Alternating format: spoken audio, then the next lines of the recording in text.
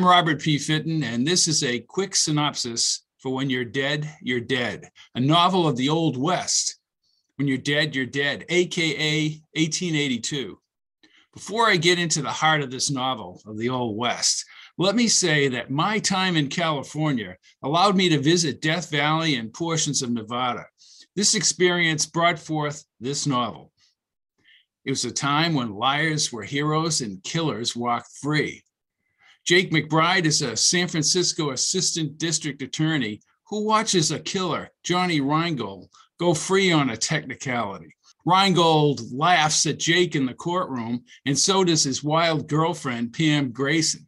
Jake retreats to the restroom and splashes cold water over his face.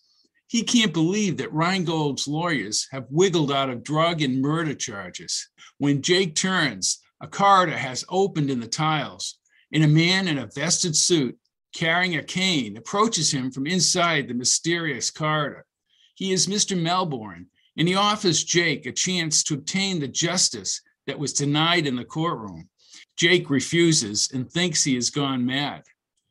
Jake plays handball later with his best friend, Jim Coltrane, and doesn't respond until Reingold goes on another killing spree. Again, Melbourne pitches his ability to provide justice. Finally, an exasperated Jake walks down the corridor in the wall and is told he must remember that if he dies in this new existence, he will be indeed, as the novel's title infers, dead. He emerges in a Western saloon as Marshal Jake McBride from Brinson, Nevada.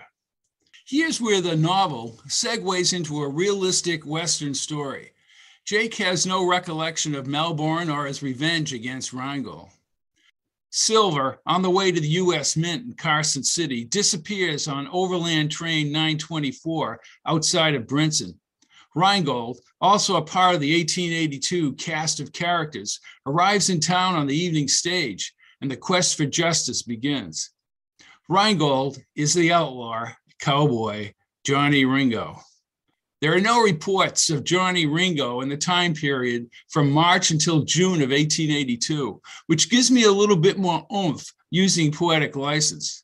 Remember, like the characters in the Wizard of Oz movie, people in McBride's San Francisco life are a part of the plot, including Jim Coltrane, who owns the town's hotel. Jake tries to make sense of the 924 flipped over in the desert outside of town. All the silver and people missing. And now Johnny Reingold is in Brinson, and the U.S. Army has arrived. In this book, you'll read about wide areas of Death Valley and isolated stretches of Nevada that I still find fascinating.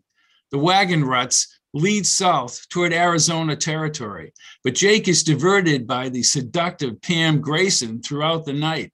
Jake senses something duplicitous about Reingold before he leaves with Soaring Bird, his friend, a Shoshone, toward Arizona territory to the south. Ubahibi Crater, a volcanic remnant in Death Valley, is featured in the story. I have hiked into that crater, and it plays a part in the saga of the missing silver. Jake believes that someone is tracking him, and his friend, Soaring Bird, actually saves his life. The silver has been stolen, and it's the camaraderie of Jake and the townspeople that combines to track down the people responsible for the heist. I will tease the reader and say that there's a great scene involving a runaway railroad train. Also, the historic figures of Wyatt Earp and Doc Holliday, under assumed names, in Tombstone, Arizona, aka Rhyolite City, are a part of this novel, along with the mining camps outside of Tombstone. The last portion of the book involves Johnny Ringo and is written within the history of 1882. When human emotions reach a crescendo, it's difficult to separate vengeance and justice. Justice in the Old West required honesty, integrity, fortitude, and a moral compass, something Jake McBride was denied in the bureaucratic, politically correct world where people were not brought to justice.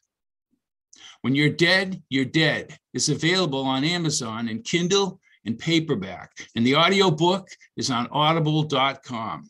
I'm Robert P. Fitton, and this has been a quick synopsis.